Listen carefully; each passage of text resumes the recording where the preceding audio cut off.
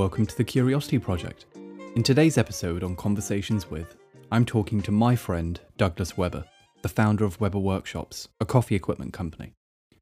We will be discussing the necessity of cooking at home and the value of the tools you use. Thank you for tuning in, and I hope you enjoy the episode. Hi, mate. How you doing?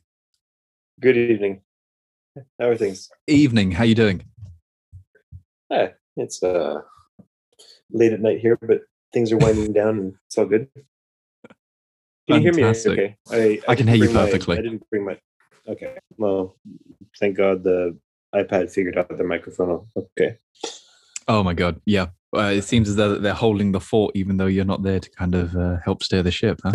I was hoping it was just going to like fall apart as soon as exactly. It's just like without me there, they don't know what they're doing. No, but it's the I like, you can think of it that way. You can think of it like, okay, we built this machine that is just like nice and well oiled and will continue to work long after our own departure, which is actually what Steve did. Yep. Like it's just, it shows. Yeah, so, it really does. It really does. And it's like, I think it's one of the rare situations where the character of someone is so deeply ingrained in a company that it doesn't matter whether they're there or not. It's kind of just going to follow through. Yeah. It totally is. It's extraordinary. Yeah. It really is. Very cool thing to be part of for such a time. I agree. It's quite funny because have you had a chance to read the comments on the blog post? No, I haven't actually. Okay, do you want to check them out actually? Because I think it's gonna. I think you're gonna enjoy it. I could or I could not. I mean, I could show you. I was actually just about to go and like look at some. It's for the first time ever because I'm about to launch a crowdfunding campaign and did some. For the first time I've ever done like sort of paid targeted advertising on Facebook. And it's basically through an agency that I'm using to help set up and do all this stuff. And it means that like people who have stuff before sort of get not cold called, but like it shows up in their Facebook feed or something I'm actually not very familiar with. But my God, the comments on that are just incredible. It's the ultimate like reverse cyberbullying you could possibly imagine. People are just like, you guys must be out of your fucking mind. Who's going to pay $1,500 for a coffee grinder? Are you stupid? You know what? It's actually ridiculous. And then what you have to do is you have to spend all your time going through it and removing those ridiculous comments. Yeah, it's just I just hate it. I'm like, this is why I've never done this. This is why I'm never going to do this again. It's like, maybe it's ridiculous because it's such a shame because people don't realize the effect that has on a business. Yeah. And it's like for example, Douglas, like that maniac from Texas, who's got that video on YouTube. Like literally, because I saw it again after we spoke. The guy is off his rocker because he starts off by saying it's the best grinder ever made, and then he goes in, and I'm like, whatever. What are you talking about? And then he goes through saying that, oh, this happened, I claim this, it's the wrong burrs and this. And then he finishes by saying it's still the best grinder ever made. And well, the thing is, I've received countless emails from people saying like, oh, I was going to buy it until I saw this.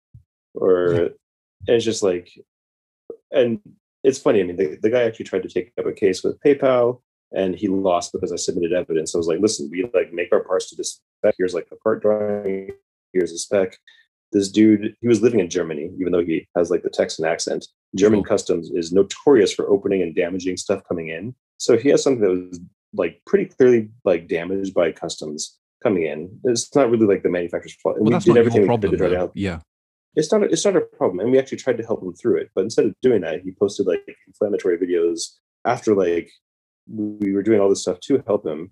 And I mean, I think he was trying to sort of create clickbait. I mean, just the title of the thing, the good, the bad, the ugly, like the story of people trying to rip you off with these like expensive items on the internet. It's like, I think it's like one of two things, because I have to say, like, with the rise of influencer marketing and the impact that social media has on companies, I've noticed a lot of people, when they have a bad or a kind of borderline bad experience with a company, they decide to do like a mini shakedown where they go online, they talk all this nonsense about a brand, and they hope with crossed fingers that that brand will reach out to them and give them like a free thing or something like that, like to try and mend broken bridges. And then they'll go back online and say, oh, they fixed it for me and they gave me a free grinder and all this sort of nonsense. It's, I don't know. I mean, I do my best to stay away from it. I don't even read anything online, Yeah. and I find the more I stay away and do it, the better. And I mean, I even treat the only thing I do for company marketing is Instagram, and then I automatically feed that into every other channel that I can possibly link it to: Facebook, LinkedIn, Twitter, like all those things. Just so I have Perfect. one thing to think about, and I try to keep it very one way. I mean, I Mm. do interact, I guess, with customers a little bit, but I try not to let it be like this direct portal to the CEO, because I just don't have time for that anymore. It's like with the No, and volumes that we're it's doing and all this draining. stuff, it's not that draining, and I'm not the right person to deal with customer service. I'll be the first to admit. Like Yeah. yeah, I mean, I'm a nice guy. I'm probably too nice at times, but I also have a fairly low threshold for like bullshitting and and whining and stuff. And it's just the things that people talk about and the things that people are like complain. It's like they just clearly don't understand manufacturing. They don't understand materials. And I mean, I want to talk bad about the customers. It's like we make stuff that like Porsche would be like completely proud of. If you open up and Yes. look at the engine casing of a Porsche engine or something, like there's gonna be we have people who take apart and send us pictures of the inside of a grinder, like a minor manufacturing scratch, or the the location where it was hanging from an anodizing node or something on the inside of a grinder. And they say, like, you need to replace this. I can't believe it. And I'm like, are you joking me? Like, do you understand how things are made? Like, Are you can you show insane? me anything that looks anything close to this in the world, not just coffee grinders? And and, you know, and it's a mix of that, and it's a mix of that, and it's also, but there's the pleasure of people who are like, oh my god, I got this, like transform my life. Thank you so much. My coffee tastes so much better. Like Yeah. the workflow, like I really, there's a really great guy who runs a really nice organization in the states, with a lot of like really well-known chefs. I won't mention any names, but Mm. he told me something. It was great coming from him, saying it's the first thing that I wake up to in the morning, and it's the last thing that I can look at before I go to bed at night.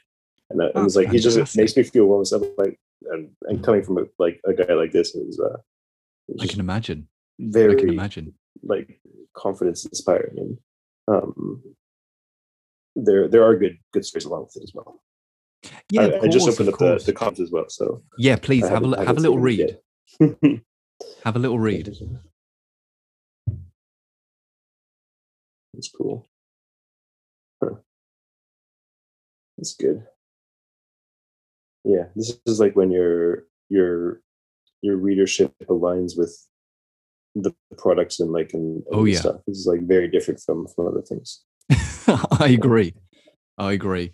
And I mean, to be honest, it's something that I had to recognize and not take for granted, because so many people who are also creators, friends of mine, would be like, Omar, there is not a single word of hate on any of your comments. Like, do you know how lucky you are to Yeah, avoid that? And yeah. I'm like, Or you're doing a good job of like, weeding them out. yeah, Um, exactly. And I I think I mean, you mentioned this probably to have you. to at some point, but I mean, just a I've couple times, right? literally deleted like 2 comments in the whole I life of don't. this Yeah, website. it's like my Instagram. I mean, it's Your Instagram's nothing to super be like that. supportive. Yeah. It's it's great, and even as it grows, it stays positive, and I don't really have to police it at all. It's like every now and then someone will just like come on, and they're like, but then you look at like who it is, and it's like they create an account just to come and bash, and it's like you wonder if they're working for some one of the knockoff companies or something. And You know, yeah, probably that is the case. Or maybe, someone who's a bit disgruntled or something along those lines, it's yeah, almost always something along those lines, because people just don't have the kind of energy to do that for no reason. Or very few yeah, people have the energy to do that for no reason. It's almost always like motivated by something. And I think that's something that for me um, was a huge barrier to entry to actually creating content for the internet. purely because I have a fairly thick skin when I'm dealing with someone one-on-one, and it's not on the bloody platform of the world. Yeah. I'm fairly good in that respect, but when I'm being roasted in front of everyone on the internet, Yeah. people I don't know, and people who might know me in the future can go back and read that and then form an opinion of me, or listen to Exactly. it and form an opinion of me before they get to speak to me. Yeah. Oh gosh, I mean, that's something that I just could not deal with, and it's because of all this like online hate is one of the reasons why I It just is. delayed it Yeah. and delayed it and delayed it. Oh, it's funny. It sounds like you mirror like my personality very well with that. I developed a very thick skin, I think, working at Apple and having things that I would spend months on just being shot down in a single meeting with Steve. And it's like, okay, back to the drawing board. But it's great because it teaches you to throw away your pride and learn how to rebuild very quickly and learn from not necessarily mistakes, but just practice. It's What are you drinking there, by the way? just rooibos tea. It looks like a nice single malt, but Rooibos. That's the South African tea, isn't it? South African. The funny thing about rooibos is that it's only grown in South Africa. Like you cannot Is it find something it, to do with like the with the climate or something, or the climate. I don't. I mean, I find it hard to believe that the plant would refuse to grow on another continent or something. But Sure, I do agree. know that like the only rooibos tea that you can possibly find sourced, be it organic or whatever, it comes from South Africa. It's like that is the drink of South Africa, and it's a wonderful thing. It's very unique, and it's a great like caffeine free tea, and I just think it's interesting that it is the tea of South Africa. Are you into tea? I mean, obviously you're a coffee maniac, but are you into Oh, I tea? love Do you, tea. do Yeah, you yeah, enjoy it? of course. Oh, very much. Yeah, Because tea is like pretty much super ingrained within Japanese culture as well, isn't it? hmm it's and the quality of the tea here is incredible, and yeah, it's an entire subject with depth along the lines of horology and cars and coffee and Sure. all of that. It's wonderful. It's just another It's rabbit hole. amazing how many different subjects and like things that are interesting relate to one another. So I think in our last conversation we said that it's like people who are into hi-fi are almost always into photography. People who are into Yeah, photography are into cars. People who are into cars end up being into watches. They end up yeah, and then coffee and all of it kind of it's like this yeah, encapsulating, I guess you could call it like lifestyle preferences. I don't know. yeah, yeah. And a full disclosure, I for the first time I went on today and I listened to I think it was three of the podcasts that you've already recorded, probably within the No past way. several months. Yeah, I listened to the Grand Seiko one, which is wonderful. Oh, Talking brilliant. about the spring drive mechanism and the Hattori family and all that stuff. Yeah, yeah, yeah. I have a friend that's a German friend who's actually here in Japan living now, and he runs a it's a whole chain of it's a beer brewery and like gastropub. That I think there's about Wow. 15 locations around Tokyo or something. But he's really good friends with the Hattori family and and does some stuff.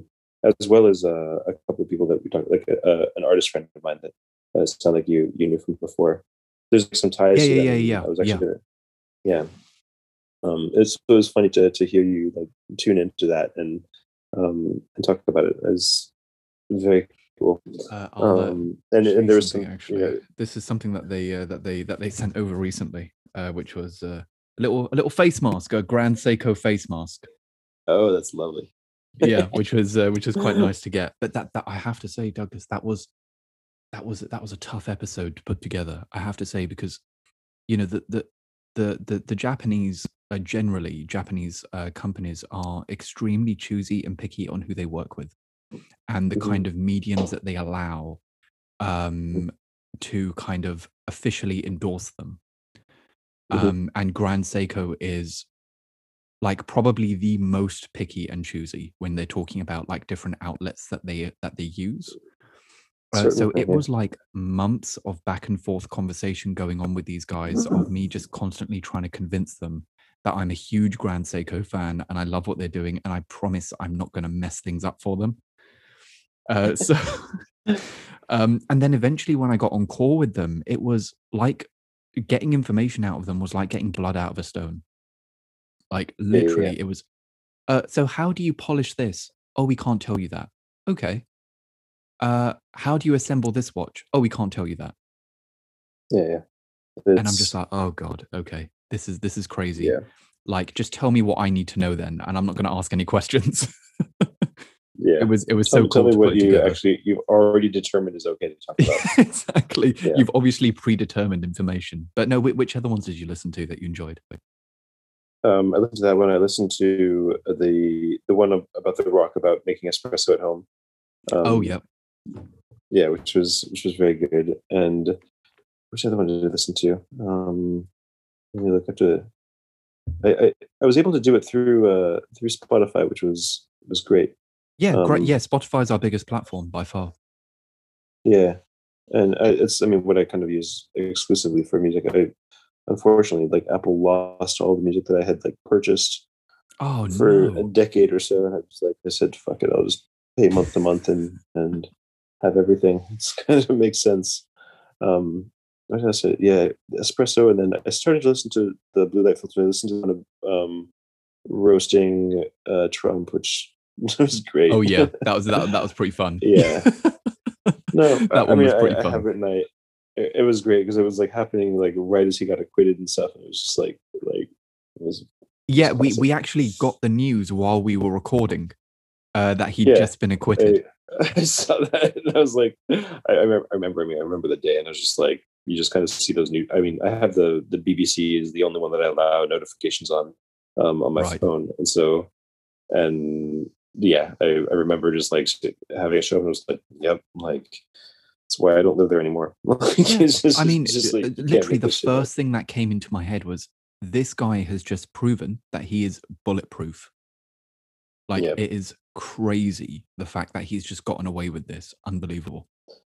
setting a precedent for that in politics in the United States is just it's tragic, and I'm It's just hoping scary. that I'm hoping that the next decade will help undo as much of it as possible.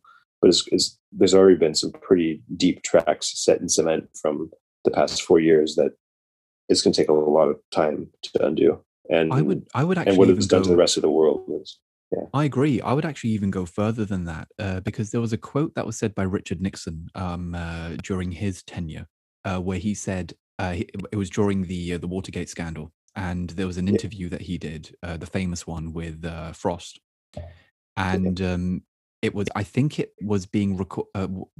I don't think he knew it was being recorded, and they said, "What you did, was it wrong?" And he's like, "It's not wrong." He's like, "What you did, is it illegal?" He's like, it would normally be illegal, but it's not illegal because I'm the president and I did it.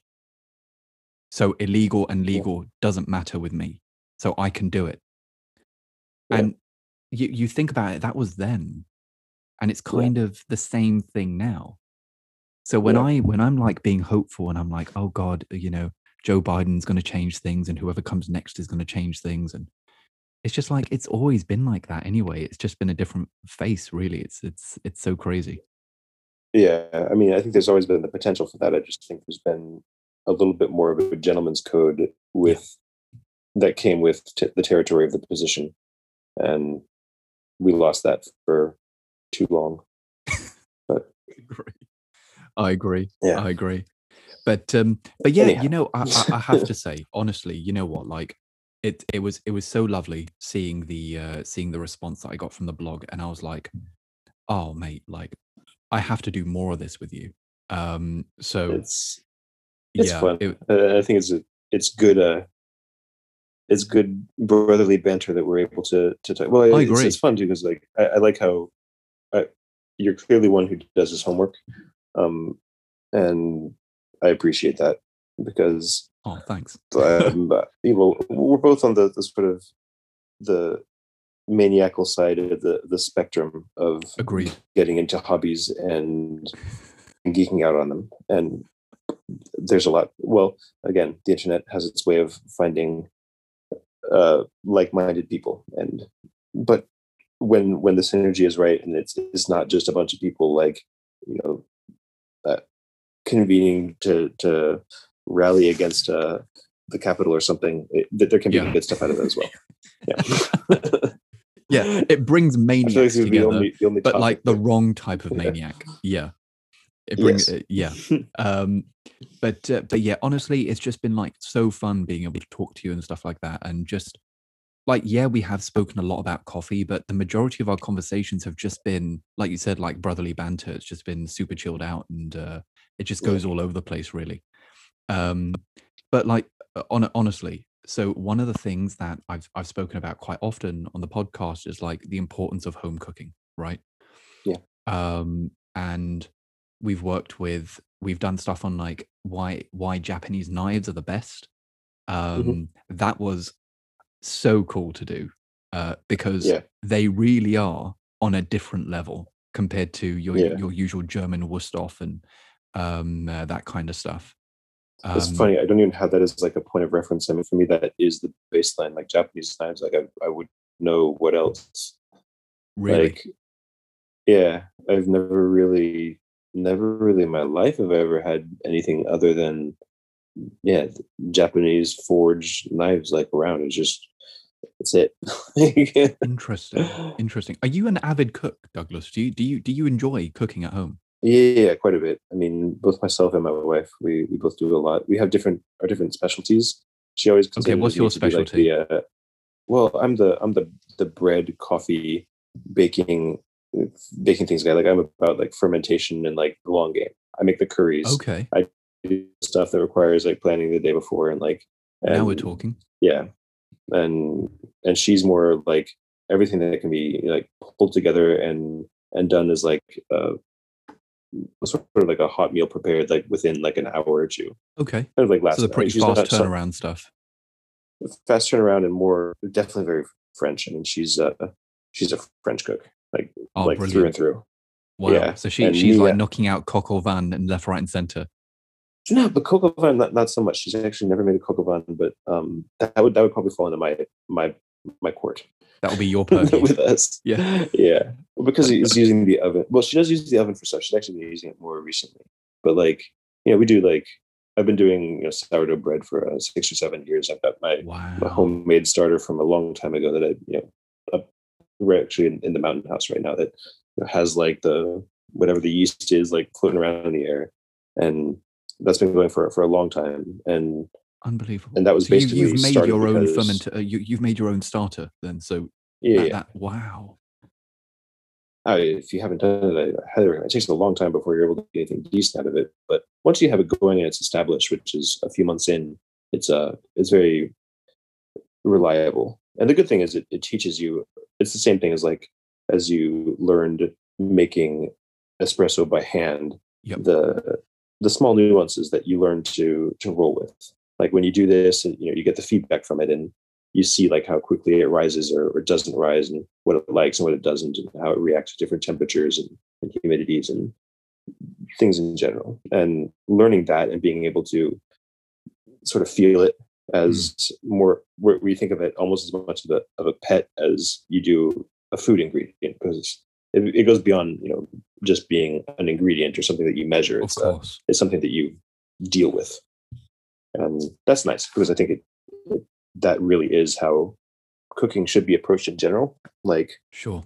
I think all cookbooks and stuff, like anybody who gets into cooking starts to learn about how to salt something or how to pepper and season something. And it's not about, and this is the thing that like drives me mad when you look at cookbooks, or especially stuff, because I get a lot of American-based media that measures things in teaspoons and tablespoons and ounces. Oh my god! Blah, It's blah, blah. those, just like, it's the volumetric measurements, isn't it? That just make no sense. Drives me nuts. I'm like, first of all, the fact that, and you guys are fully to blame for this, but the Agreed.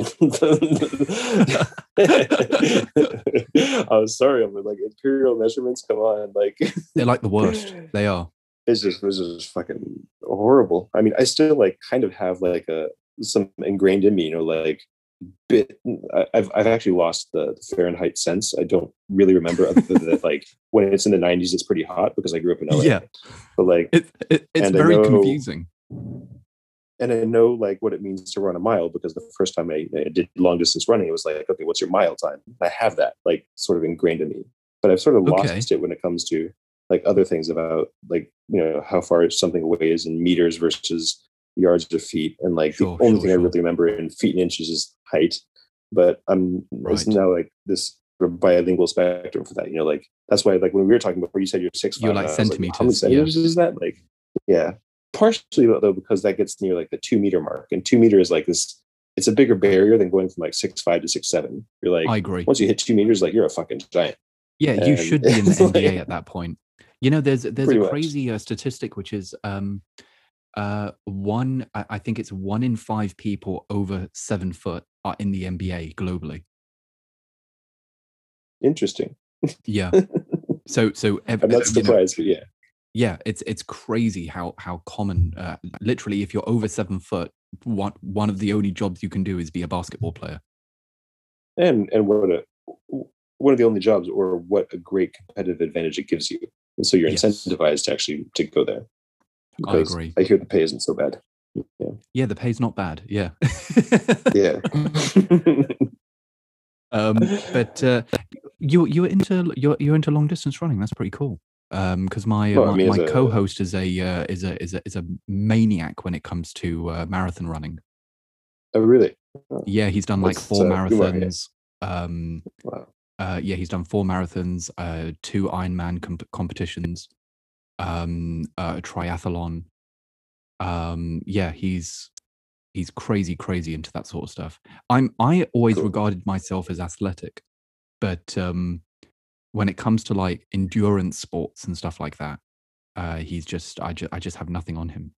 It's crazy. It's a different beast altogether. I think when we get to people doing Ironmans and whatnot. Yeah, it's a different level. I mean, you're pushing your body to points which I don't think many people will ever do in their lifetime. Yeah, I tell myself I will as soon as things settle down and I ship the next product. But by the time I ship the next product, I'm already into the next one. So. Yeah.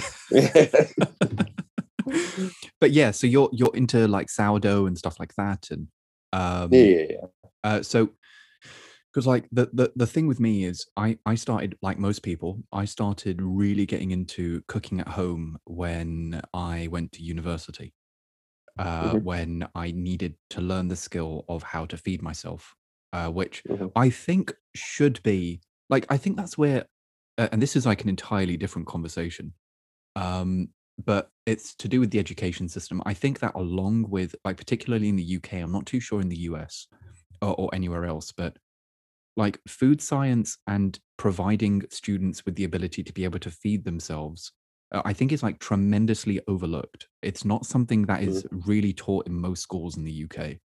I think it should be illegal for someone to not be able to make like a pasta dish for themselves, or someone not being able to like roast a chicken or fry an egg or something like that. It goes along with like simple mathematics or like literacy, right? I agree. It's sort of basic human knowledge, and it's pretty sad how much of that is being lost. And I think it's just as lost in the US as it is in the UK. It sounds. Yeah, totally. So it's a huge shame, and it is a shame that only when you're encountered with necessity do you then have to kind of really reach down and be like, oh, I need to learn how to do this, or I'm gonna starve to death, or either I'm gonna starve to death. And I think that this is like a big problem with obesity as well, is a lot of people they decide not to learn how to cook nice food and kind of educate themselves on beautiful ingredients, and how to use fresh stuff, like the value of organic fresh ingredients. Either that, or they kind of put off with poor kitchen equipment. I'll give you a quick story. Like, one of my friends, he bought one of those knife blocks that come with like 12 knives, and they're all really mediocre blunt knives, essentially. And we were going to make a sandwich, and he pulled out a tomato, and the knife kept slipping on the skin. It is squished the tomato, literally couldn't cut the tomato. So he took it and he just put it away, and he's like, we'll just order something. And I think that, like, that kind of hindrance of poor kitchen equipment is actually quite a significant barrier for some people, where they just have like shit stuff in their kitchen to use that doesn't work properly. Yeah, if Um, you've ever stayed in Airbnb, you can see a lot of that. Sometimes yeah, I'm yeah, yeah. amazed at like what. Exactly, exactly. And I think that's a big thing is, when when all you know is rubbish kitchen equipment, it can be like a huge barrier to entry to actually enjoying cooking for yourself. Yeah, Um, so like I was saying, I think it should be like a requirement for people to be able to feed themselves, and to know how to use beautiful ingredients. But for me, it came out of necessity. I moved do you think away. that's more likely to come from an education system or come from the home? I think both, but I think to kind of the entire purpose of school for me is not only to provide an education, but to allow someone to become a functioning member of society. Yes. And I think that part of being a functional member of society is having very, very basic skills. In school, they teach people how to behave with one another, as a Yeah. form of respect. That, hey, this is what Mhm. etiquette is. This is what manners are. You can't go up to someone and just say, hey, you're a fat shit or something like that. That's bad manners. Yeah. I also Yes. think that it's a form of respect, being able to not only feed yourself, but if the time calls for it, to feed those around you as well. Yeah. Um, so I think it's an integral skill to be a functional member of society. Yes, Yeah. it's important to also enforce that at home. But I think the kind of leader needs to be the school environment, purely because at that Yeah. age, you are spending the majority of your functional time in the school. True. Yeah. Um, And I but think that there's also a difference in terms of willingness. Just, I mean, I think it's ingrained in us to listen differently to the message from things outside the teachers, home than yeah, just from our parents. Because it's like I'm always amazed when I hear and I see my kids being angels at school compared to how they are when they come home. And it's just, I mean, I think it's a universal truth that, agreed.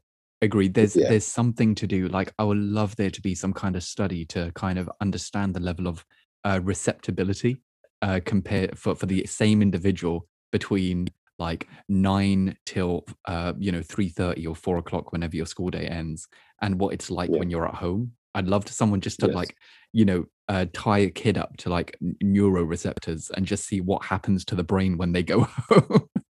Does the You crazy wouldn't maniac come out when they go home or something? you wouldn't believe it, man. Like, especially because here in Japan, they do a very good job at like teaching kids to be orderly, like put things back. And like, whenever we go and we pick up our kids from school, we see them like taking their toys, putting it back in the box. The box goes to its like set place on the wall, and they do that like almost without being told at school. Chairs like right back underneath the table, everything. It's impeccable. They get to Is school, they that take their kind shoes of off. behavior is that kind of behavior rewarded, or is it just like that's how it should be? I think it's just kind of how it should be. I don't think that they're using like sticks and carrots or cookies or biscuits or anything to like make them do this. It's just kind of like the way things are done. It's like, okay, we do this now. And I mean, our kids, by the time they're 2 years old, as soon as they arrive, they take their shoes off and go into the school and all it. And the difference between how they're doing that at school versus like what they do when they come home is like we try to be just as I wouldn't say strict, but like regimented with it. But Yeah. it's the behavior is completely different. And I think there's just something about how they listen to parents versus how they listen to peers and quote unquote teachers. So I think you're right. I think you're right. No, it is fascinating because you're the second person to say something along those lines to me in the last 48 hours. So I did an interview with a guy called Tyler Henry. He owns an mhm. eyewear company, and they make all their stuff in. Is it Sabai or Saibei? How do you pronounce that city in Tokyo in Sabai, Japan? sabai, Sabai. sabai. Yeah, Sabe. Yeah, so he yeah. he he makes all of his glasses over there, and we were talking Hmm. about Japan, and he was telling me about some of his visits that he's made and how it's the most extraordinary country he's been to. And the one thing that he kept pointing out is that like Tokyo is like 5 times bigger than Manhattan, and Yeah. you will never see a single scrap of rubbish on the floor ever. Like, they are Yeah. just so clean, and they know how to respect their environment. Yeah, it's the cleanest big city you've ever been to. I mean, I wouldn't say that you've never seen a scrap of rubbish, but it's remarkably clean. It's not just Tokyo. It's like any city in Japan. It's just a very clean country.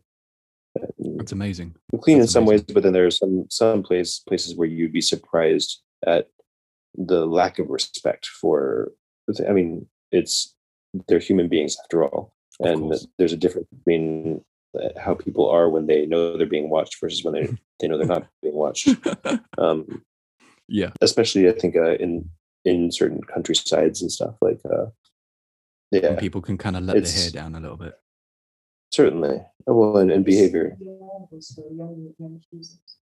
Yeah, sorry, my wife is over there telling me the people responsible for it. Then she's right. I mean, that's a perfect point.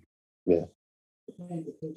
It's it is you're totally right. It's surveillance has its drawbacks, and it also has its positives as well. I'm not a big fan of, kind of the Big Brother mentality. But and it's something that I voice very, very, very often with Facebook. You know that they're just like super dodgy when it comes to individual privacy and stuff like that. And like, I would love to just make an episode on my podcast completely ruining my non-disclosure that I have with Facebook and just telling everyone what they're actually doing. But they pay me and I need the money. So so I definitely can't do that. But like, do you? But do you really? But do I really? That's actually a good point. You know what? The world security is more important to me than feeding myself. So, fuck it. I'm gonna do it. No, but seriously, it's a terrible thing, and but it is good in some respect. Is that people know what that there's repercussions and that they're maybe being watched, or they will behave themselves just a bit better. But also, it's something to do with the Japanese culture as well, wouldn't you say? Just the kind of culture of like looking after your stuff and having respect for your environment. It's certainly there. Yeah. Very much so. It's ingrained, and like I said, we see it from preschool levels here, like stuff you would never see either, like because we've seen other examples from our friends and stuff, both in the US as well as in France, and it's remarkable, like kind of heartwarming to see your little 2-year-old or 3-year-old doing that type of really responsible behavior, almost without being told. Yeah. You never ever hear parents say yeah.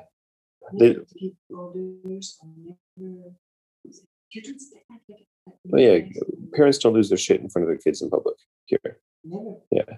In France, yeah. In France, yeah. In the US too, like and the UK, in fact. Yeah. It's so common.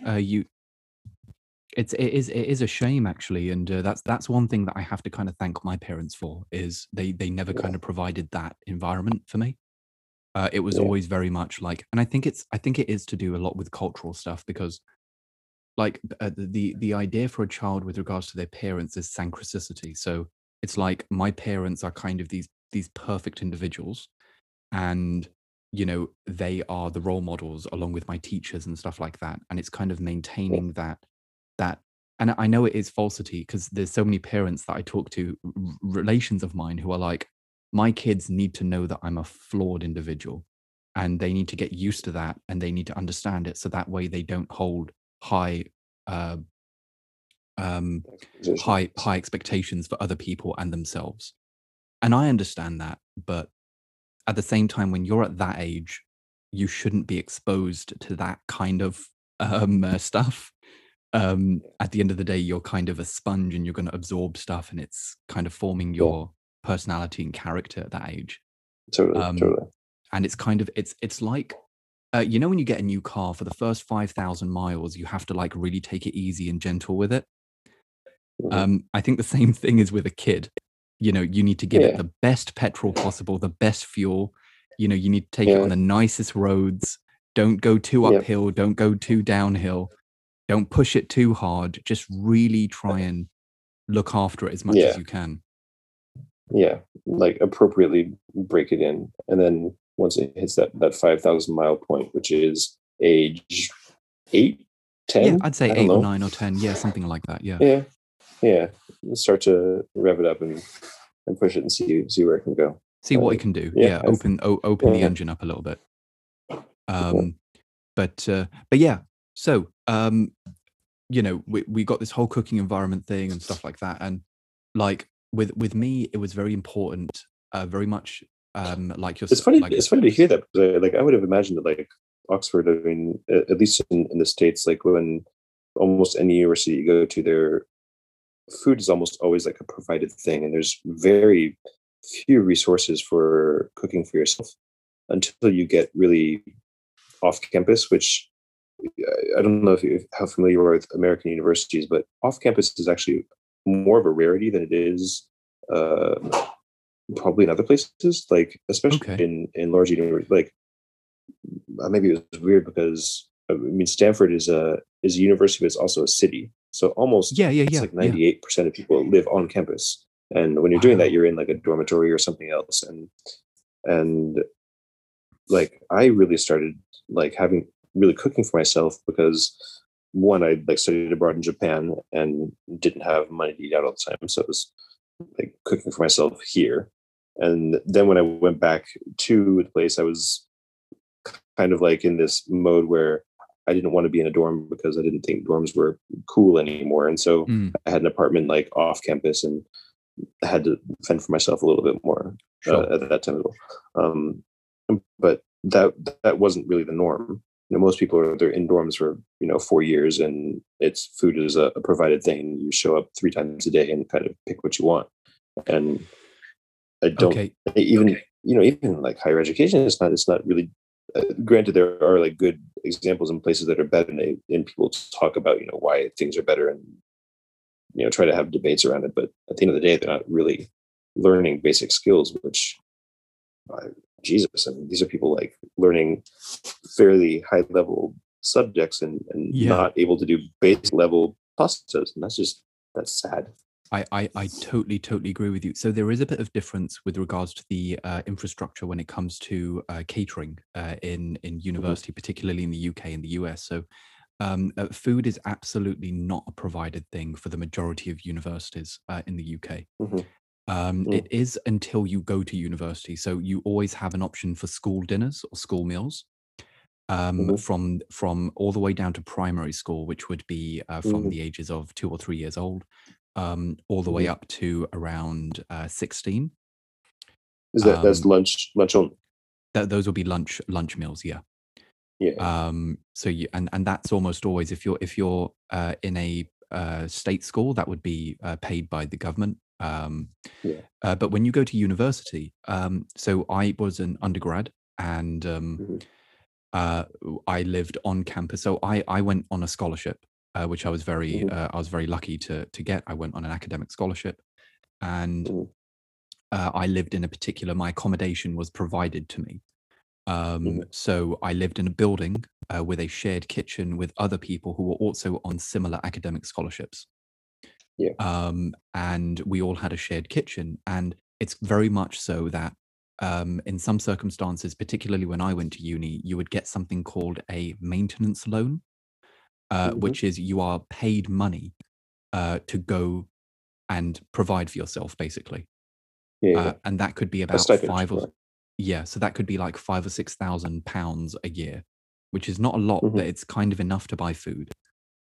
If you are using it wisely, you're if kind you of are using it wisely, like most people, Yeah. Unfortunately, they get their maintenance loan and they go out and they buy like a Louis Vuitton bag or something like that, and then they're broke for the rest of the year. Yeah, like that's so common. People do silly things like that. But so you go out and you buy your food, and then you use the shared kitchen environment, and then depending on where you're living, that's a bit nicer. It's like my one was quite bad, to be honest. It was quite nasty. Because it was a very old-fashioned building with a very old-fashioned kitchen, and they tried to modernize it a little bit, and it didn't work very well. It was kind of like like a modded kitchen. Does that make sense? It was a kitchen that they tried to mod it, but it didn't work.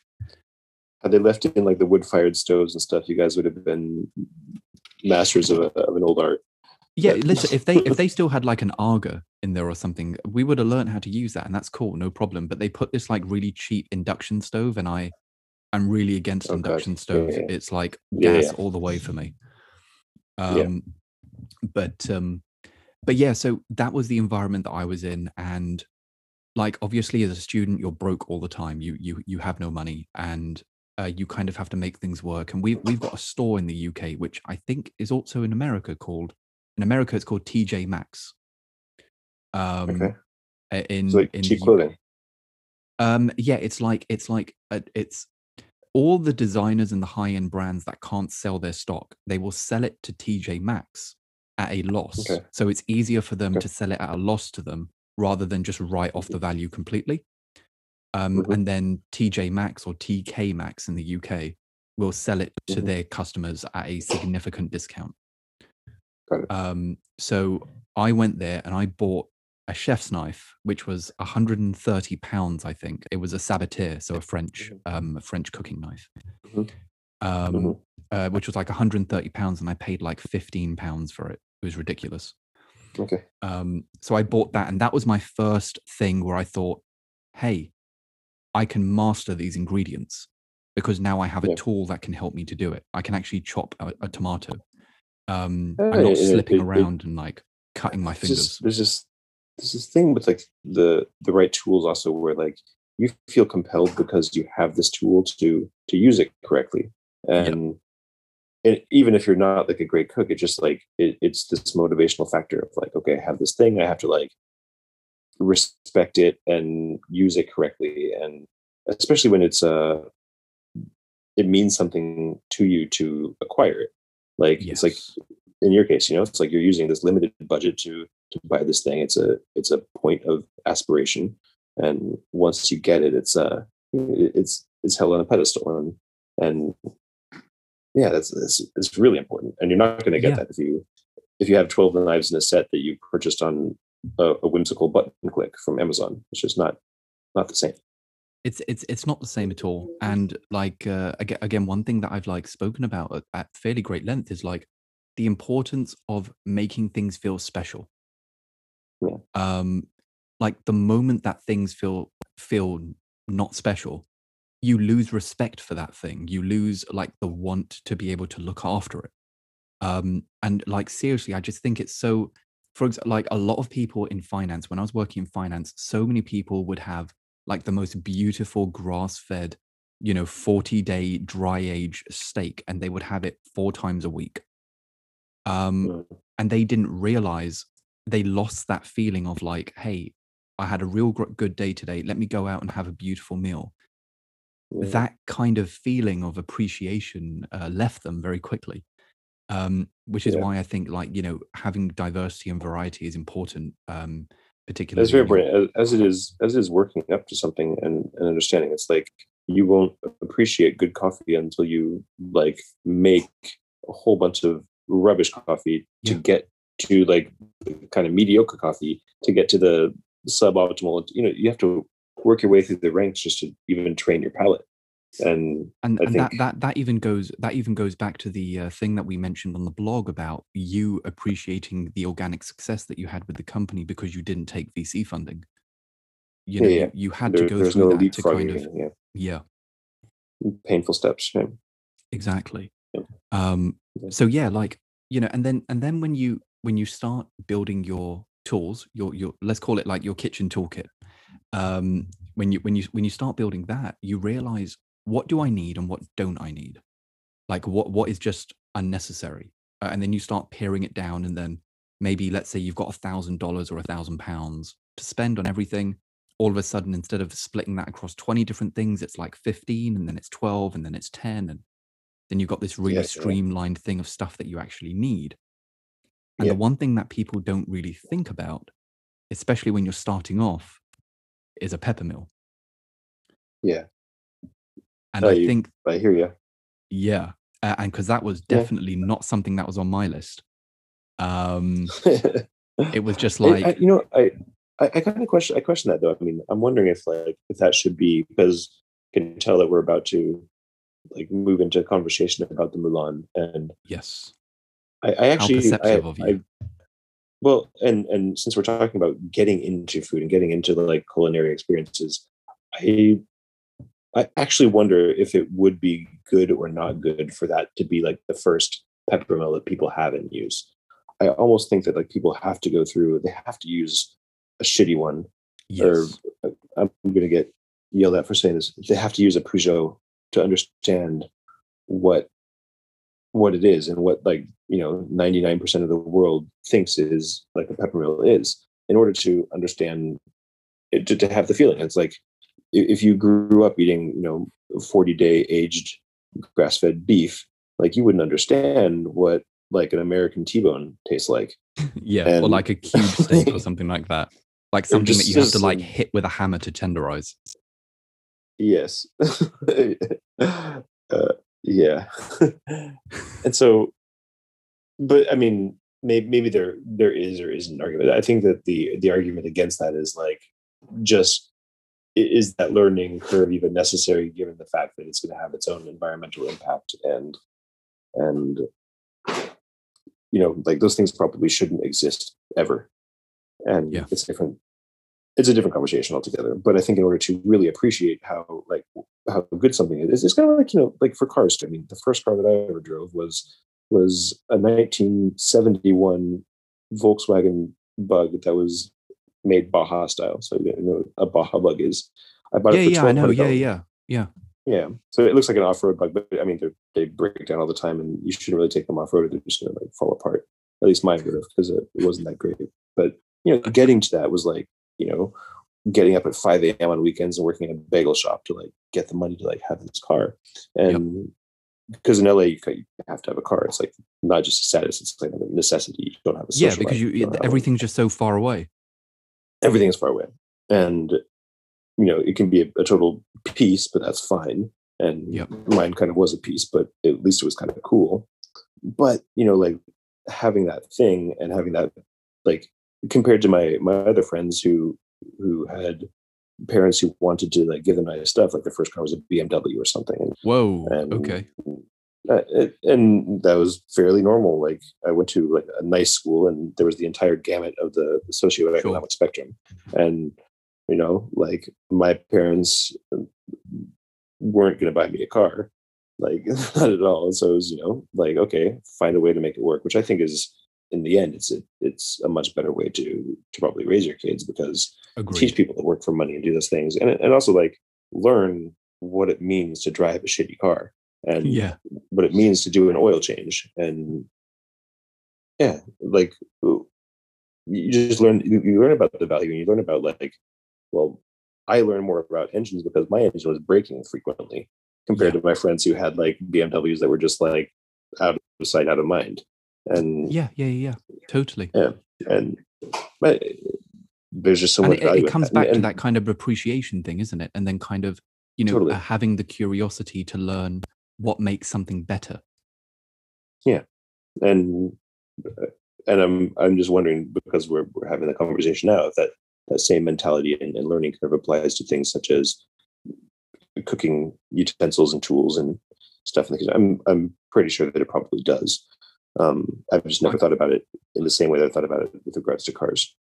I think you're totally right, because like for me, it was very much, when you're growing up, you aren't taught that, hey, there's 3 different types of knives. There's French knives, German knives, and Japanese knives. And they've all got their different things, and Japanese knives are really great. No, you're taught knives are sharp. Don't touch knives. Don't touch them. They're dangerous. Yeah, they're sharp. And then you grow up thinking that all knives are sharp. Yeah. And that's the kind of mindset that you have. And then you buy any old knife and you think, hey, this isn't really that sharp. Maybe this is what all knives are like. Yeah. Because I'm using the same one that my parents used or something like that, and they were happy with it, which means I should be okay with it, and they fed me and stuff like that. And I think it's that kind of programming from a young age, which it really goes back to what you were saying on the blog post, where you were talking about having nice things to educate your children on the beauty of product Yeah. design and having nice things and valuing beautiful things and stuff like that. Yeah. And also seeing the same object from, age 2 to age 18 when they do leave. If you can have that for them, then I think it teaches them how not to buy into consumerist society thing. Just like you can imagine growing up in a house where like every year you have a different peppermill versus one where guess what's the same one that they've seen on the table every damn night of their like childhood. Yes. And there's something to be said for that. I totally agree. And I genuinely believe that it's just like this kind of programming that you go throughout your entire life. It's like, hey, knives are sharp, don't touch them. And then you realize they're actually not that sharp.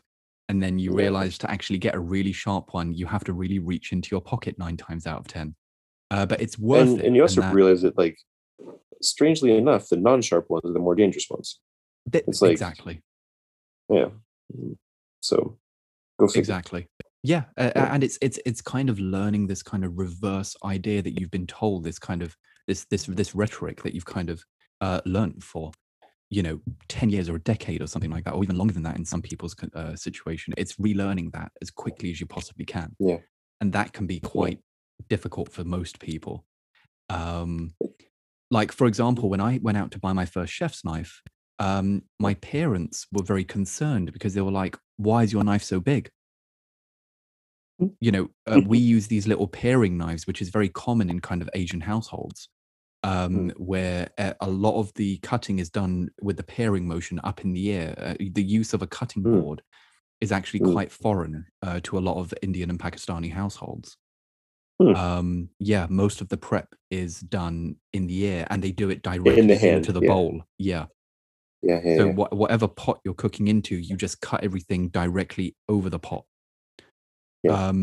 So they were like, that looks really dangerous. Why are you flapping around this huge, 8-inch blade around in the kitchen? But then you understand, with the right grip, with the pinch grip, you can really have a lot of control over the knife, and you should be careful with it. And sharpening a knife is a thing. You don't just throw the knife away and buy another one. So it's relearning this whole thing. And, for me, the kind of aha moment was I bought one of those, those electric pepper mills, the ones with the button on top, and it's kind of an electric pepper mill. It's like a normal burr set inside. I'm sure I've seen one. I've never owned one, but yeah, they're not very good. It stops things like carpal tunnel, but that's really about it. The output is fairly abysmal. But for me, that was like, this is it. This is like the best thing I've ever seen on earth, because now I'm not cranking the thing and I'm not ruining my wrists. And Peugeot, unfortunately, was always just a bit too old-fashioned. It didn't really output any more than the other ones, and you're really just paying for the heritage. You're paying for the fact that when people use it and they look on the bottom, they see Peugeot, and that's really it, and they know it's expensive. And that was it. Realize what expensive it could be. Yeah, exactly. Yeah.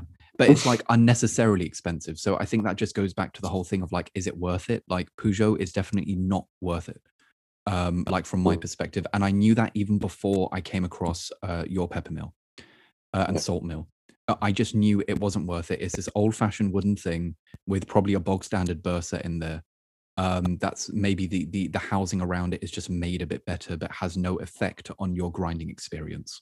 It's not, they're not designed around the burr. The burr is not an integral thing. The burr is an afterthought. It's like, it's the standard piece across any Peugeot. You can buy a Peugeot for probably 30 pounds or 200 pounds, and it's going to be the exact same mechanism, which really makes you wonder, like who does that? I mean, no car manufacturer would be putting the same engine into, like, that's what it is, right? I mean, it's, well, if anything, it's the opposite, right? If anything, it's the opposite. So like the VW group are very, very often they put Lamborghini engines in Audis. They just tune it down a little bit. So it's actually the opposite thing going on, rather than putting like a Golf engine in a Bentley. They're not doing that. I think it's funny that we compare everything back to cars.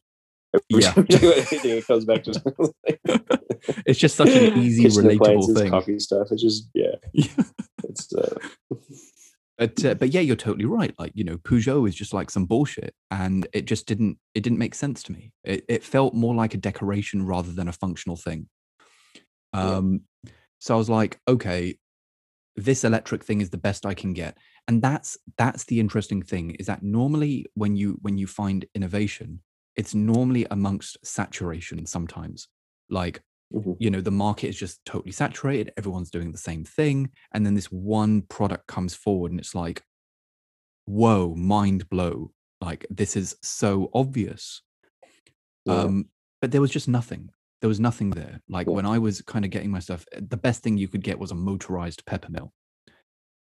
Which is really not solving the problem. It's just like it's very superficial. It's like, wow, I keep turning this thing. I've turned it 100 times. I'm still like barely at the level that I want to get for my dish, and I don't know what's going to come first, like carpal tunnel or this thing's going to break. And and they're solving that by basically motorizing the part that already sucks, but they're not solving like the fundamental thing, which is like the burrs aren't really doing anything. And adding more complexity to something as a band-aid for something it's never the right solution. Yeah, it's exactly that. It's a band-aid solution. That's exactly what it is. You're not actually addressing the problem, which is the output and the quality of the grinds and the longevity of the burr set. And the satisfaction of using it. Absolutely. I think in my text I sent you, I said, like, it's the nicest user experience I've ever had grinding pepper. Oh, great. Actually, I don't think I read that, but it's here. I was actually part of like this conversation was I wanted to hear your feedback and hear what you had it for less than 2 days now, I think. I got it yesterday. Which probably means yesterday. Okay. Which means you probably like output a very significant amount of pepper.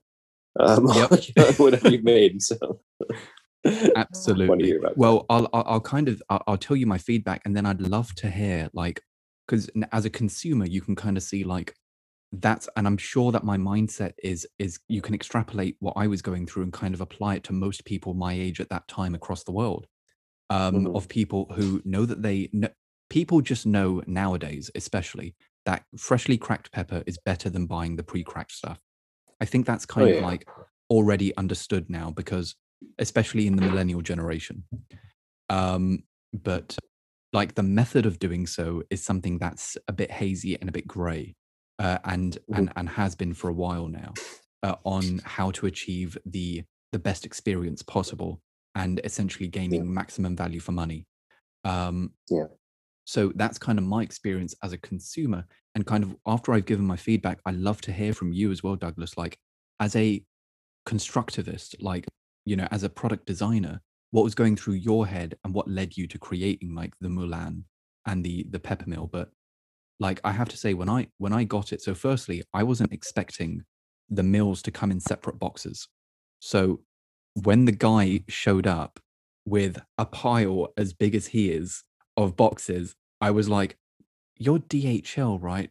I was expecting something. This can't be it. And I walked in the house with like a pile coming over my head. Well, to be honest, I mean, like, part of the reason for that is we just haven't made the package yet for the set, because the Moulin salt does exist, but it doesn't exist. I've already made my first production batch, but I can't sell them because we're starting a crowdfunding campaign, because we're not trying to make them in the hundreds, we're trying to make them in the thousands. Of course. And this is kind of your high volume product. Exactly. And so everything right now is treated as basically, even though it is a production unit, it's a test unit. I'm with you. In essence. I'm with you. Whereas the pepper mill has already been out, for several years. So that one is what it is. And then, of course, since we're not really going to be selling them until we have it on the campaign, we're already kicking off, the set of the set packaging. So that's why they're all in individual boxes now, as opposed to. Well, I care. have to say, I had like no problem with the packaging. I thought the packaging was beautiful. Like it's beautifully simple. I really enjoyed it actually. I think the Oh, thank experience you. of kind of unboxing it and just how simple and lovely it is, and kind of well positioned everything is. You've got your little supply of beautiful salt and beautiful pepper. I mean, even down to the bottle that the pepper comes in is just like, wow. Like what is going You know that on? you, This do you is recognize the bottle? You recognize it? no, I didn't. What is it? It was funny because independently I had found this bottle, and then when I found the pepper supplier, who was kind of a friend of a friend in the San Francisco Bay Area, Okay. he was a so his name is Will Meeker, and he's a guy who has this company called Mill Pepper. And I came across him because he was originally a customer of mine. He bought one of the pepper mills and loved him and told me about his thing. And I looked at him up, and it was great. I was like, I would love to be able to, for anybody who buys one of my pepper mills, to know what really good pepper is. And Okay. he had already gone to Cambodia and sourced his own organic compote peppercorns. Yes. And I wanted to have something that people probably wouldn't do by themselves out of their own accord. Typically, when people use a pepper mill, they'll have either one really talking to I someone know who probably exactly understands what you're spices saying. really well. Yeah. But I mean, there's the black peppercorns, there's the pink peppercorns, there's the white ones, and then there's like variations all over, right? Yeah. And when people only use something for purely black pepper, of course it's wonderful, and there's a reason that it is the sort of gold standard of peppering something is the black. But the ability to have a really nicely curated melange as sort of the default that we put in box is like, okay, like it's a way to just and hopefully open people's eyes to how good pepper can be, and how much you can get, not just the spice but a little bit of sweetness and other aromatics from it. And also throw a bone to a dude who's doing a really nice job curating pepper. and Of and course. then it helps him, and it's also just a nice association with the brands. But I didn't even talk about the bottle. So I had found this bottle, and then I had this customer who had something using another bottle, which turns out to be a Belgian penicillin bottle. So Oh my it's gosh. the old Okay. school. It's the old school bottle for penicillin, and so No they still have way. like yeah, and it's a standard, and you can get them like kind of in various places in the world. But I just liked it because it instead of like everything gushing out, it feels a bit more deliberate when Well, the you spout, it's like perfectly sized to kind of, dose your pepper in and stuff like that, and it just works. yeah, you don't spill things around. Yeah. You don't, yeah, it eliminates the spillage, and it treats it a little bit more as a precious commodity than as just a dump it out of the bag type of thing. And I mean, like I the like the that. the the bottle just kind of reminded me about like how much we spoke about your coffee brush. It's just like the tiny, tiny little things that That's you the other thing. It's consider. like you're because it's a little bit unique. You're probably not going to throw it away. I hope that you're going to like take one little flower from the garden and put some water in it and Yeah. just have it be like a little vase on your windowsill or something. Like if it could Agreed. do that and like live a few more years, like it's done its job, and it's earned its airfare on DHL, and Yeah. that makes me feel a little better. Yeah. Yeah. No, I think I honestly like it. It's just so beautiful. Like without even handling the peppermill already, you're just like, what is this? This is crazy. Like this guy is clearly like borderline insane. The attention to detail that's going on is out of this world. It's just such a beautiful experience. Because it's It's so also funny you say common. that because like we spend so. I mean, I have mixed feelings about this because whenever you see anything that's like a big brand that cares about their packaging, I Yep. feel like they care about their packaging so much that they turn it into almost like a marketing object. Yeah, the And I've packaging is had this almost the opposite, product. and I have really mixed feelings about this. I still have mixed feelings about this all the time, and I'm always wondering like, should we grow up? Should our packaging grow up the same way that our products are grown up? And part of me like it's in a way they're fundamentally pitted against each other because I feel like as a consumer and as a creator, I don't want the money to be going into the packaging. I want the Mm. packaging to be a nice experience. I want it to be as like environmentally friendly as possible. So I'll unbleach cardboard, like whatever I can do to keep it that way. and but the purpose of it is to get it safely from our home to yours, and keeping it very simple and functional with that, but obviously designed. I mean, we try to have everything cut out of a single piece so you can fold it and put it in there, but protect it really well and not be a whole bunch of like printed media and like marketing stuff. And also to keep it a little bit nondescript. Like, I worry about people having what is clearly like $300 pepper mill sitting on the doorstep and being targeted for that. And I'd rather have it be just very nondescript and like just a box. And it's a huge thing. Yeah, it's a huge thing. And the magic happens when you open it up and you see what's in there. Yeah. And so in a way, like, we've been mindful of that, but at the same time I have mixed feelings. I'm like, well, I'm wondering if I should go more like Apple route and make this sort of unboxing experience where but I would never do like pulling on the tab of like a piece of plastic in order to like open up something, because I just think it's wrong. But doing more to that experience, and I don't know. It's one of those things that I still like. It makes me in any case, it makes me happy that you enjoyed the unboxing experience. Like, I honestly, I always wonder I if thought it people was think beautiful. of it as. Yeah, I thought it was just such an intentional unboxing experience. That's the thing. It felt intentional. It's like, talking to you, I know that you're really passionate about, being as carbon neutral as you possibly can. You're very kind of conscientious about offsetting your carbon footprint and stuff like that, which was clear from the cardboard boxing.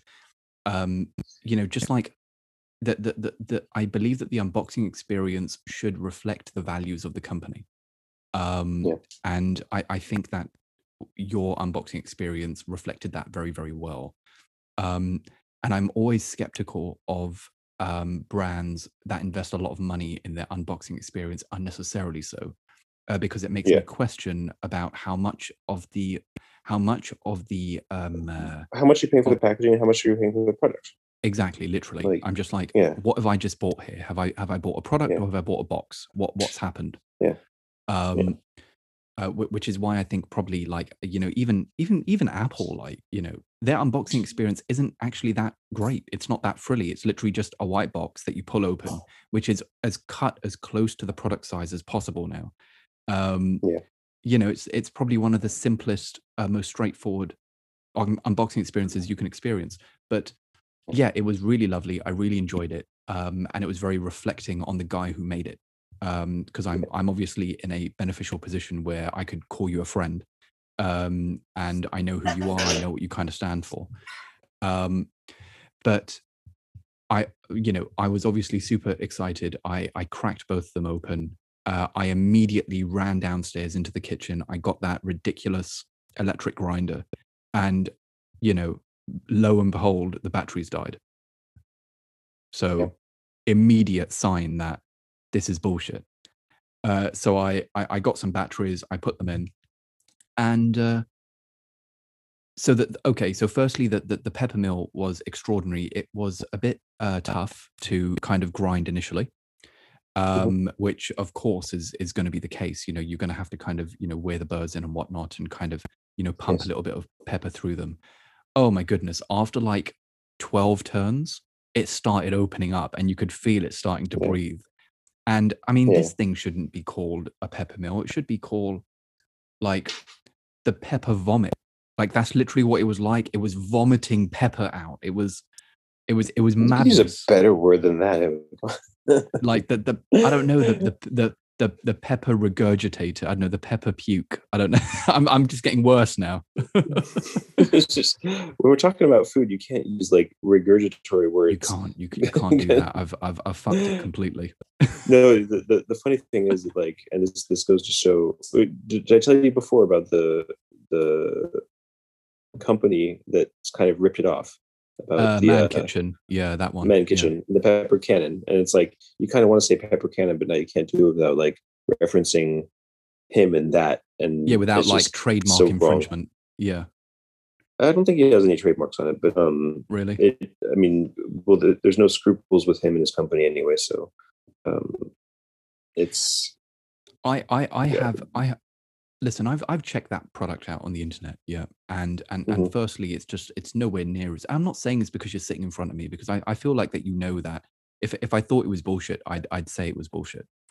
But like, with regards to just general design, the aesthetics of this is superior to any pepper or salt mill I've ever seen. It's just aesthetically a beautiful thing. It really is, and it fits in so nicely within the aesthetics of your range. You Yeah, can tell that it's kind of like a younger sibling of the other products. yeah, Um, but kind of that aside, and all, because none of that means anything if it doesn't work beautifully, right? Um, yeah, but oh my goodness me, I had never experienced like such an ease of use and extreme pepper output than I had using that pepper yeah. mill. It was ridiculous. I put like a you know, one of those pepper boxes that you have where you grind a bit of pepper in there, and you can just immediately get it out and sprinkle. So Yeah, yeah, I was able to like fill one of those up to half yeah, in like a minute, if that. yeah, yeah, It yeah. was crazy. And then I did the same thing with my electric pepper mill. And like, if I'm not getting carpal tunnel, I'm getting like repetitive strain syndrome in my index finger at the very least. Like, there is Yeah, something going on, because I was holding that damn thing for like a minute, and I got yeah, like this little pathetic pile of very unevenly crushed black pepper. Um, yeah. like, using some coffee semantics, it's like I had these fines, I had these boulders in there. It was just like, it was a Yes. mess. Um, Yeah. so It's not a nice grind distribution. it was not a very nice grind distribution at all. It was terrible. But yes, your pepper mill works lovely, but the UI that you've developed with adjusting the grind setting is a stroke of genius.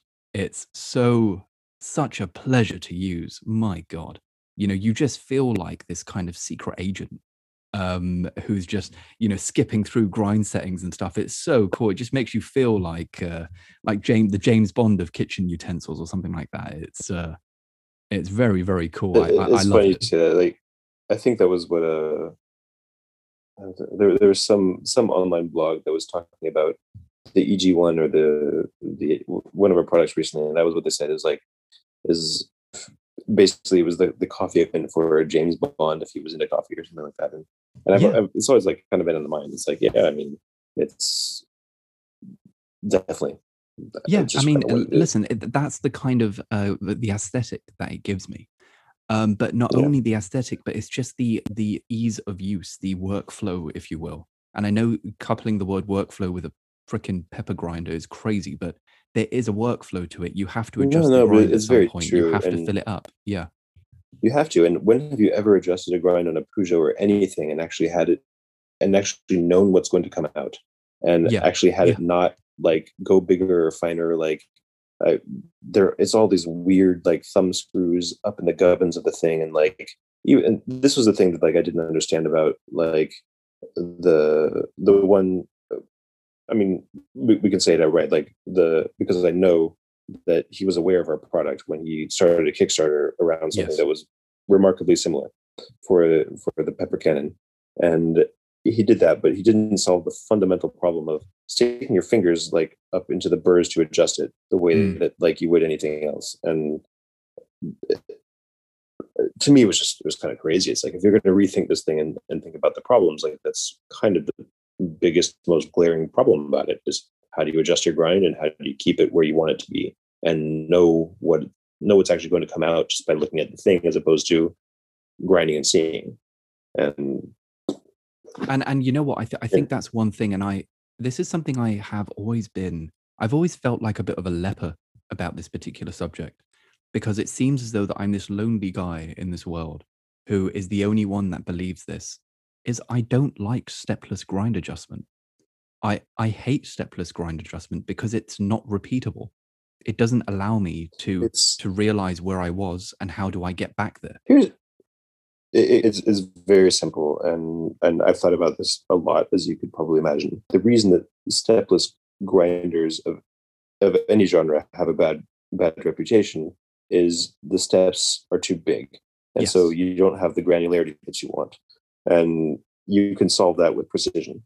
Mm. And that's just what we're doing. We did it with coffee, and the fact that we did it with coffee made it kind of really easy to do with pepper, because coffee is a much harder nut to crack when it comes to a very similar problem.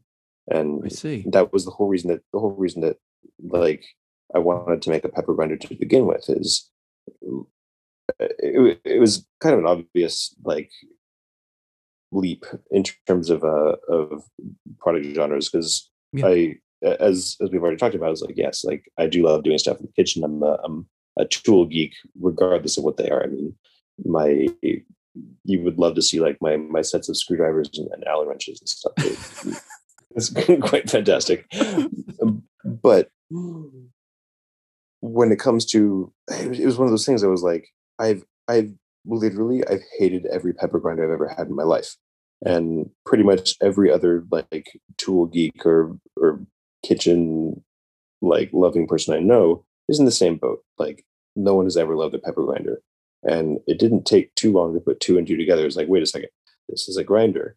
I've already thought about like the coffee grinders like for so long that like why don't I just apply the sort of same knowledge and regimen to this? And it was just a side project at the beginning, and never really intended to do anything with it to disrupt, the coffee grinder business. But by the time I got to, prototype number 8 or 9, it was like kind of ready to go. I was like, oh, I really like this thing. And I really liked it, and kind of just had it as this non-spoken product for a long time.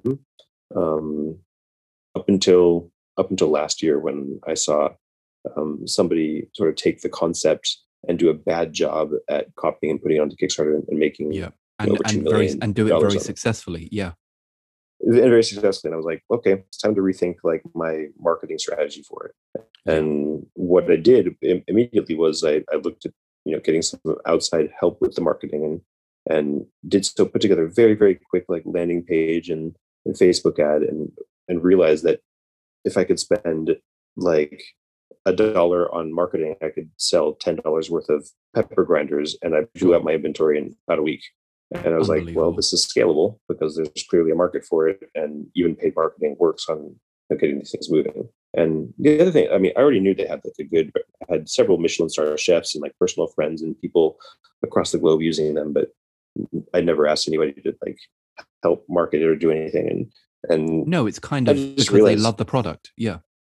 Yeah, because they love the product, and like they also, I think, wanted to keep it as like their secret weapon, and that's fine. Like, like, good for them. But at the same time, I'm not only running a business. I'm trying to create better tools for people who know how to use those tools, and improve the experience for as many people as I can, and reduce the amount of like rubbish pepper grinders that are inevitably going to be produced and used for a couple months and thrown away and fill our landfills across the globe. And it's like motivating people to cook at home and enjoy that process, and enjoy, like I so many people have like come back and told me I've never like I just want to pepper everything now.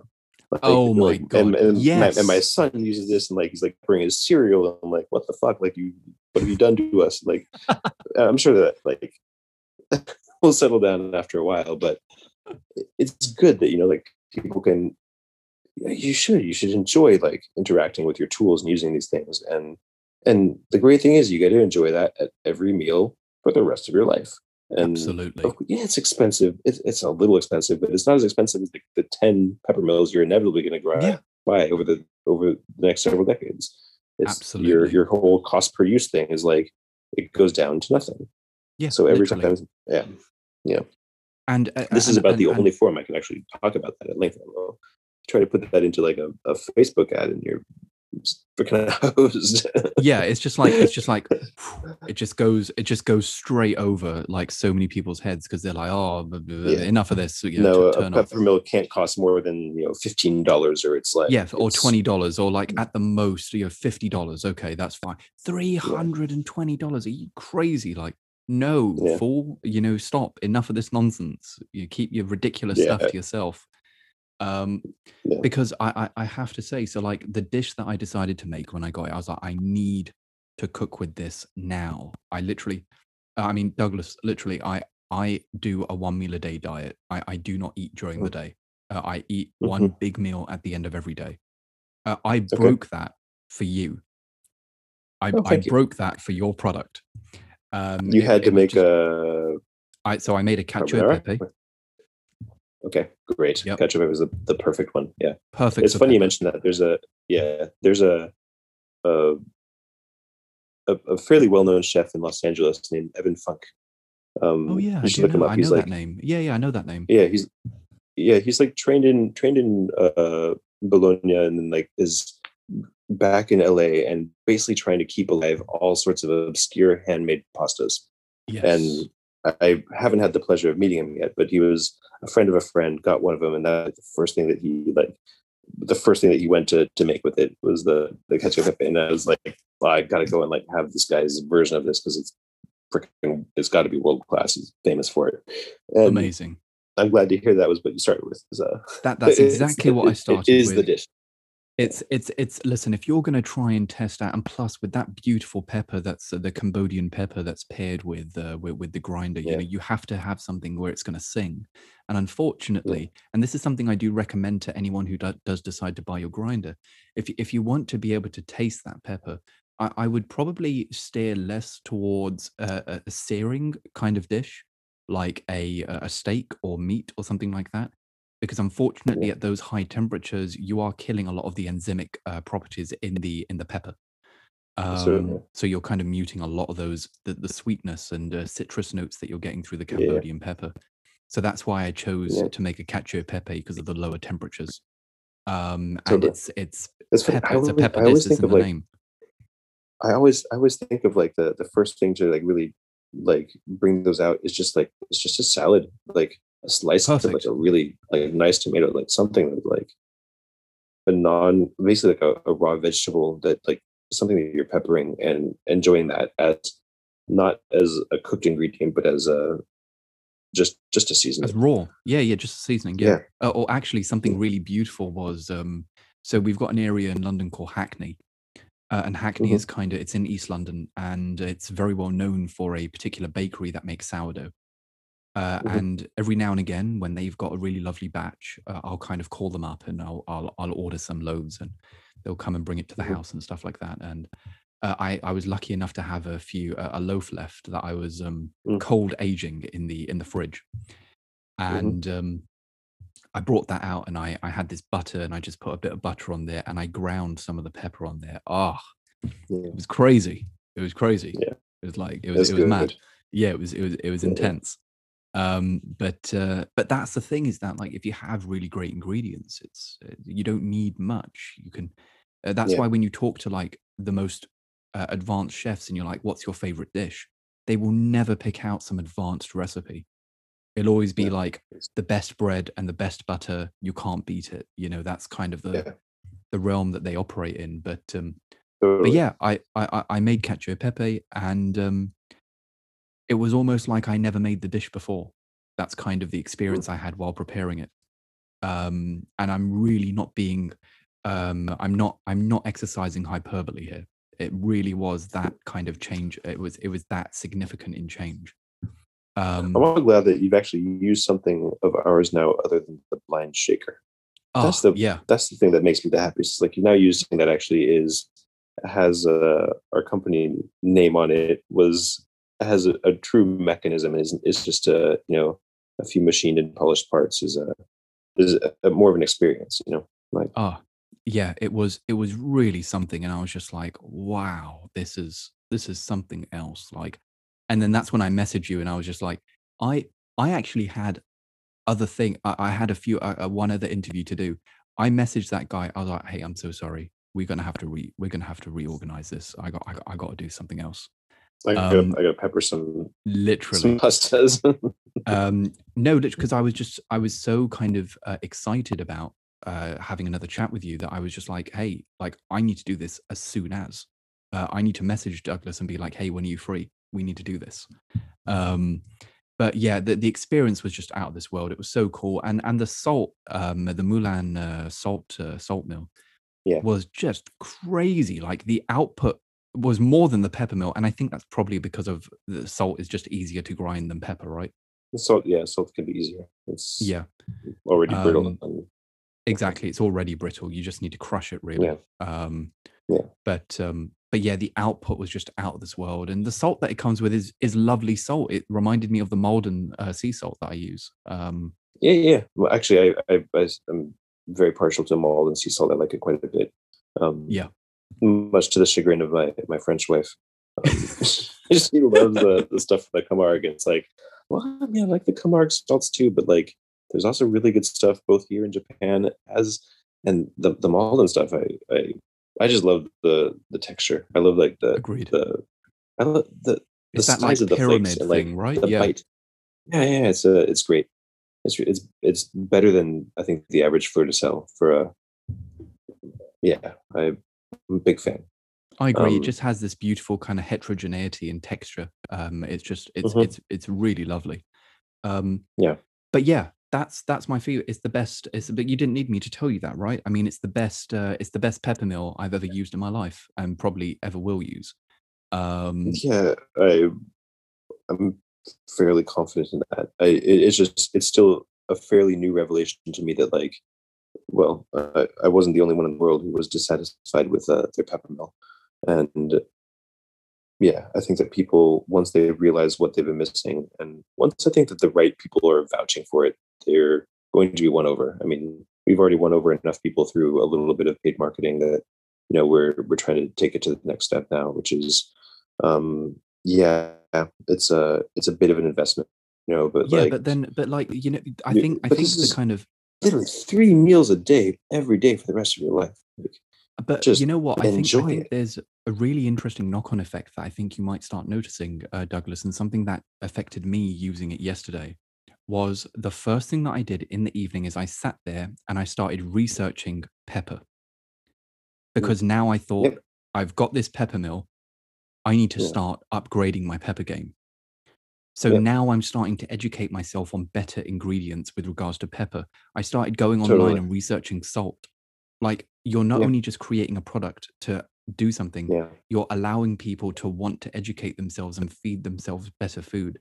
And I think that's one Yeah. hell of a mission. Like, seriously. Yeah, and it's actually something that like I really want to do as part of the packaging for this in the next step because we're going to start getting this to a lot more people, and I think almost more important than like teaching them how it works because that's fairly simple.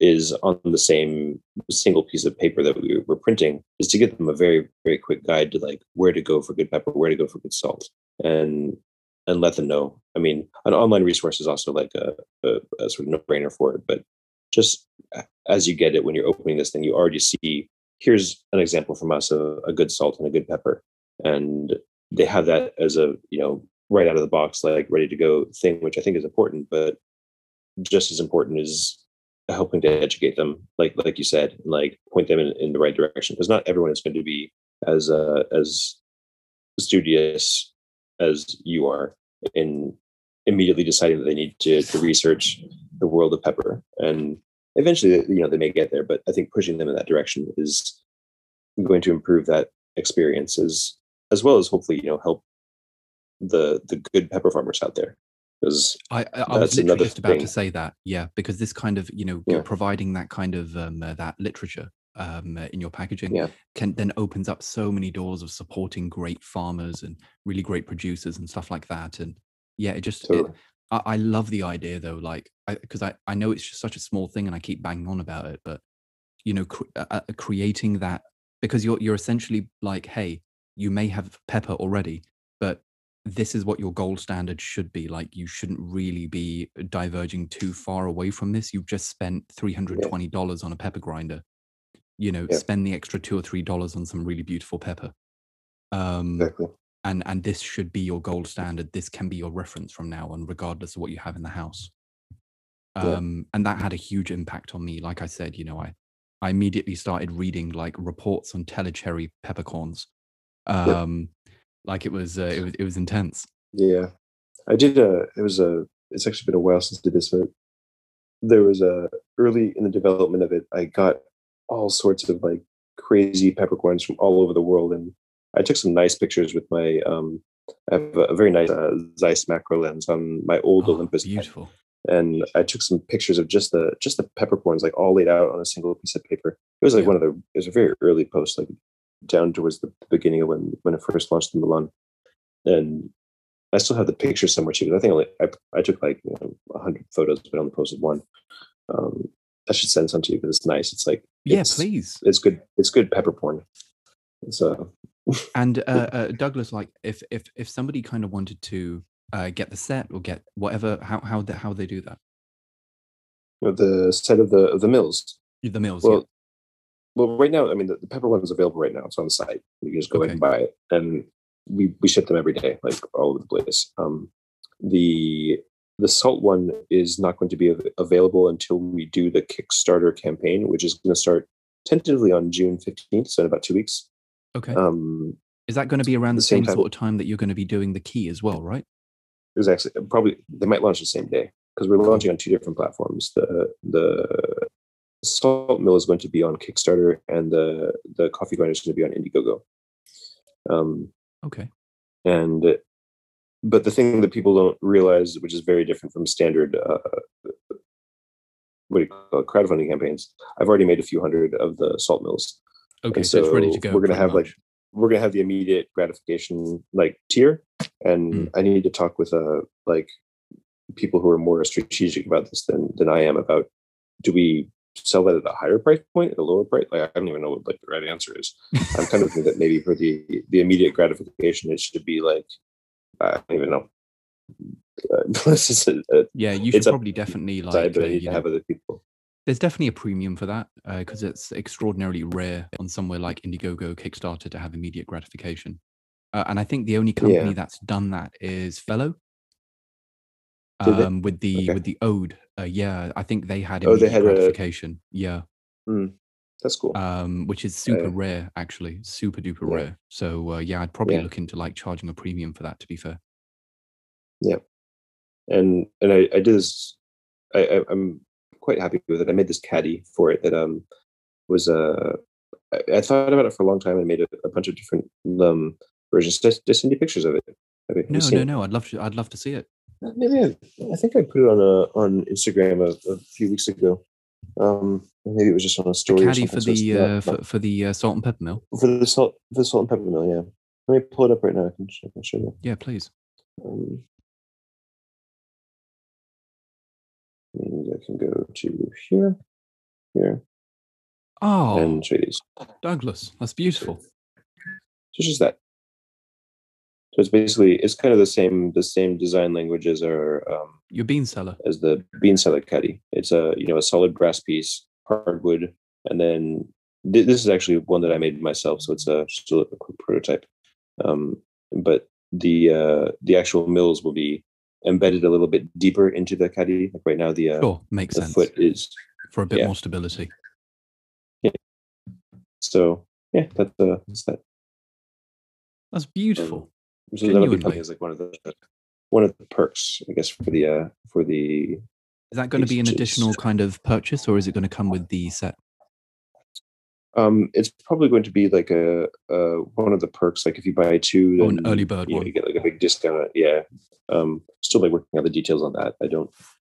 I'm not too familiar with how all that stuff works, but and then we'll have it as a kind of a standalone thing for people who already have one. And yeah. So what I'll do then is even though you guys are doing the campaign in a couple of weeks, when it goes live, if you can send me the link, and then on this podcast episode, I'll update it and I'll put it in the link so anyone who listens to it then can immediately just go through and purchase. Yeah. Is your?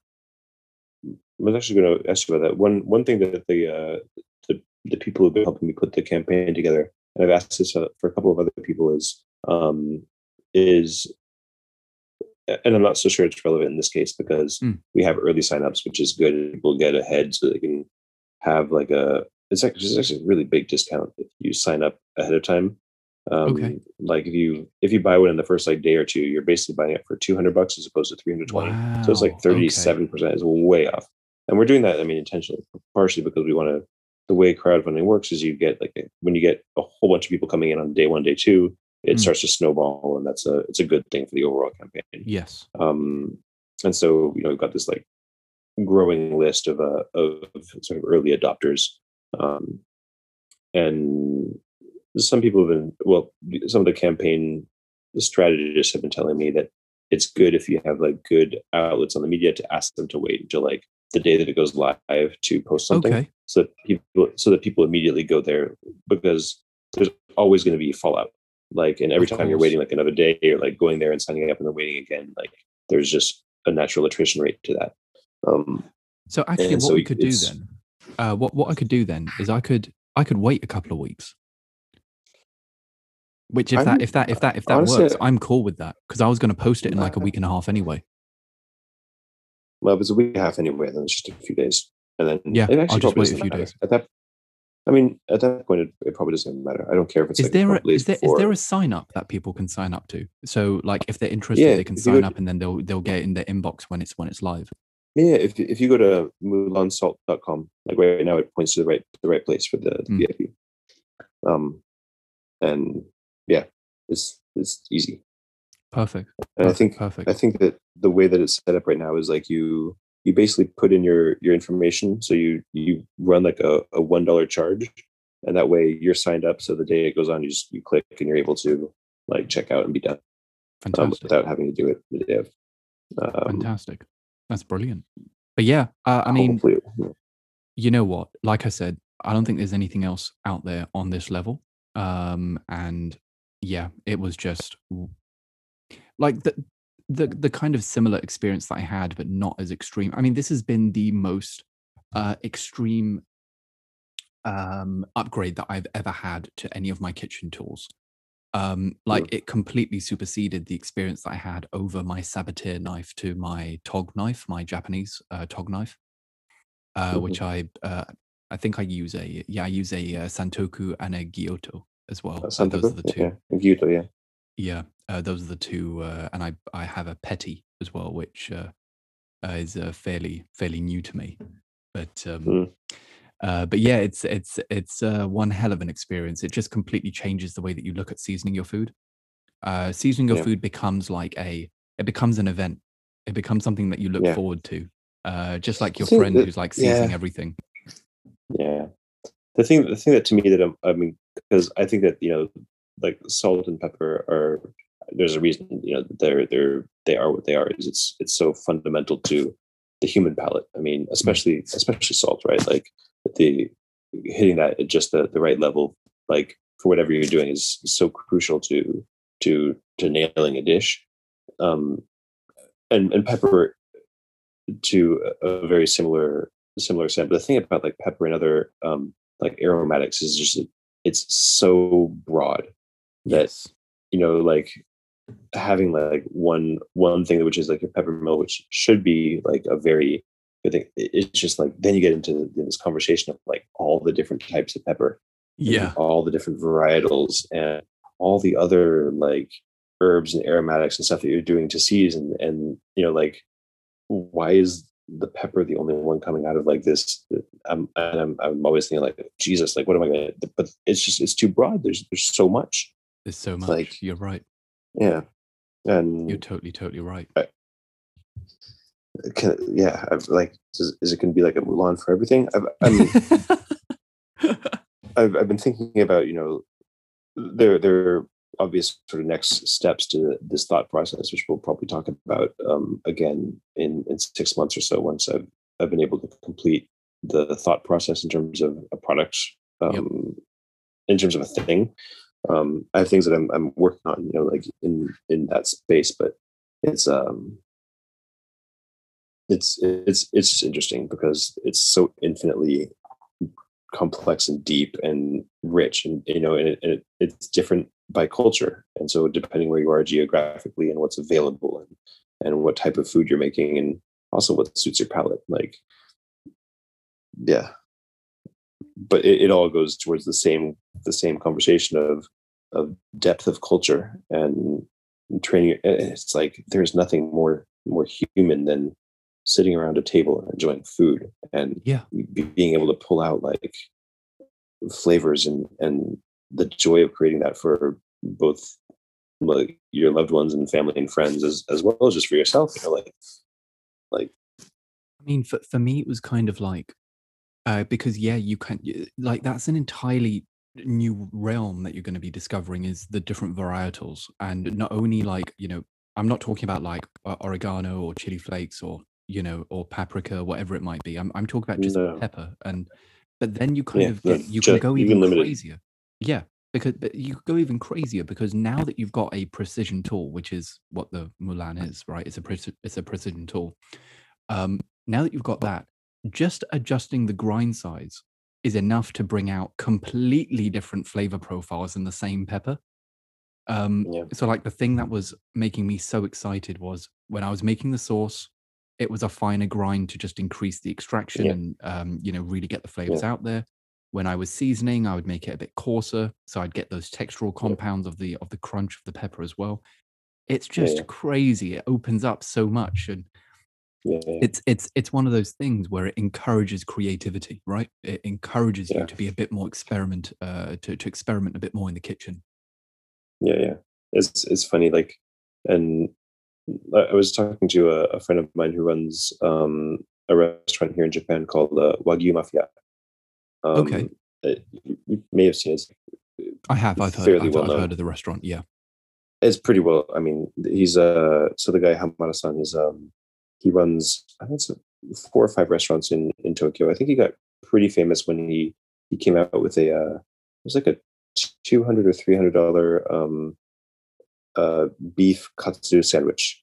My So God. like, but just like out of this world, and it became kind of like the thing to get. It's like how could this possibly work? But people like they love it, and Yeah, yeah. and It's like an and another thing. I mean, experience, he's huh? like it's an experience. It's clearly there's a lot that goes into it. And Mm. he's several times. I think he's purchased the single most expensive cow, like the entire thing in Japan when they go on the market, like very similar to the Tsukiji fish markets. They have Yeah, yeah, yeah. Like with the tunas beef and stuff markets, like that. and you Yeah. go, yeah, yeah, yeah. They have the same version for beef, and he's done those and like created things, and he's recently started like another like ramen shop, which is all beef based. So he's like doing a beef based broth, which Wow. is a unique thing. I haven't had it yet because of Corona, and it's happened during that time frame.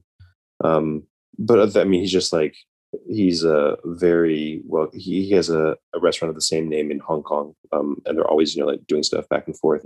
He's really good friends with like the Beckhams, so every time they're in Okay. town, he like go fly to wherever Hey, to yeah. be I their think. chef while they're on vacation. Yeah, I think I've seen him actually on a David Beckham video. David Beckham had a video of him attending a Dior fashion show in Japan.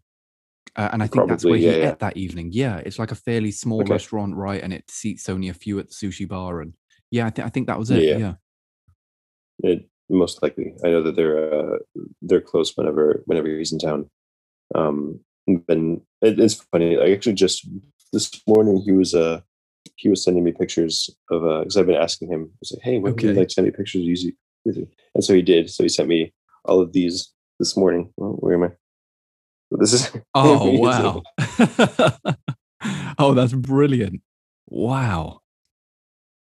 and you can't see it probably from this, but there's just a shower of like salt Yeah, coming there's on just him. like it's like Yeah, he's been very naughty the night before and has been hitting the cocaine hard.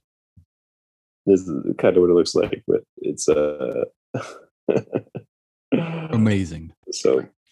Amazing. No, Um, it's going to be so exciting to kind of see the fallout on how people, as a result of a salt and pepper mill, how they start taking their food more seriously, mm, um, and how they understand the complexities of being able to season your food as opposed to it just being a flavor enhancer.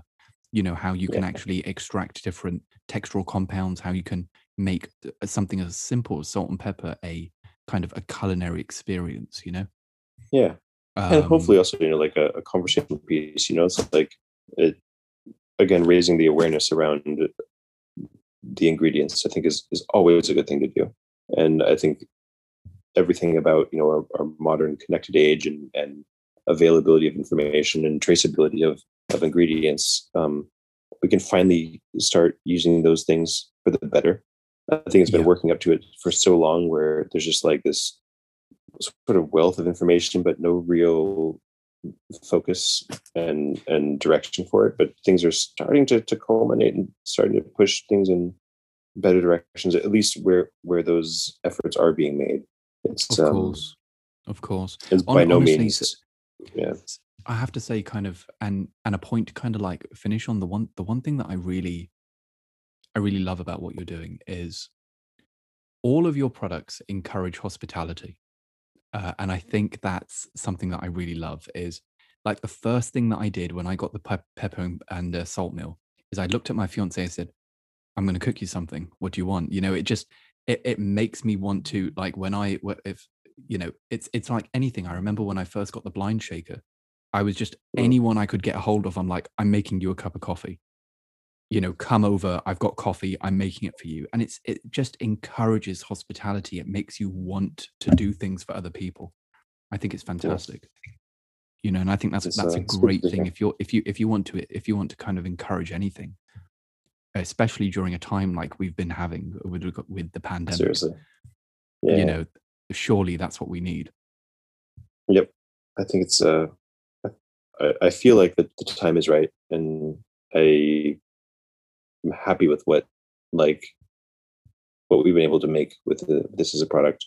And the good thing is that, like, it goes back to the whole organic growth versus VC funding model, is that we've actually been making this for like over 4 years now. So Yeah. we've been able to debug all this stuff, because the pepper mill was sort of there just like as this unknown, like, niche thing that a coffee grinder company was making. But it was a side passion project that was able to go through all that and do all the debugging. Now that Yeah. I just feel so much better about deploying it and going big and getting it out to as many people as possible, that there's just going to be far fewer hiccups with everything. Agreed.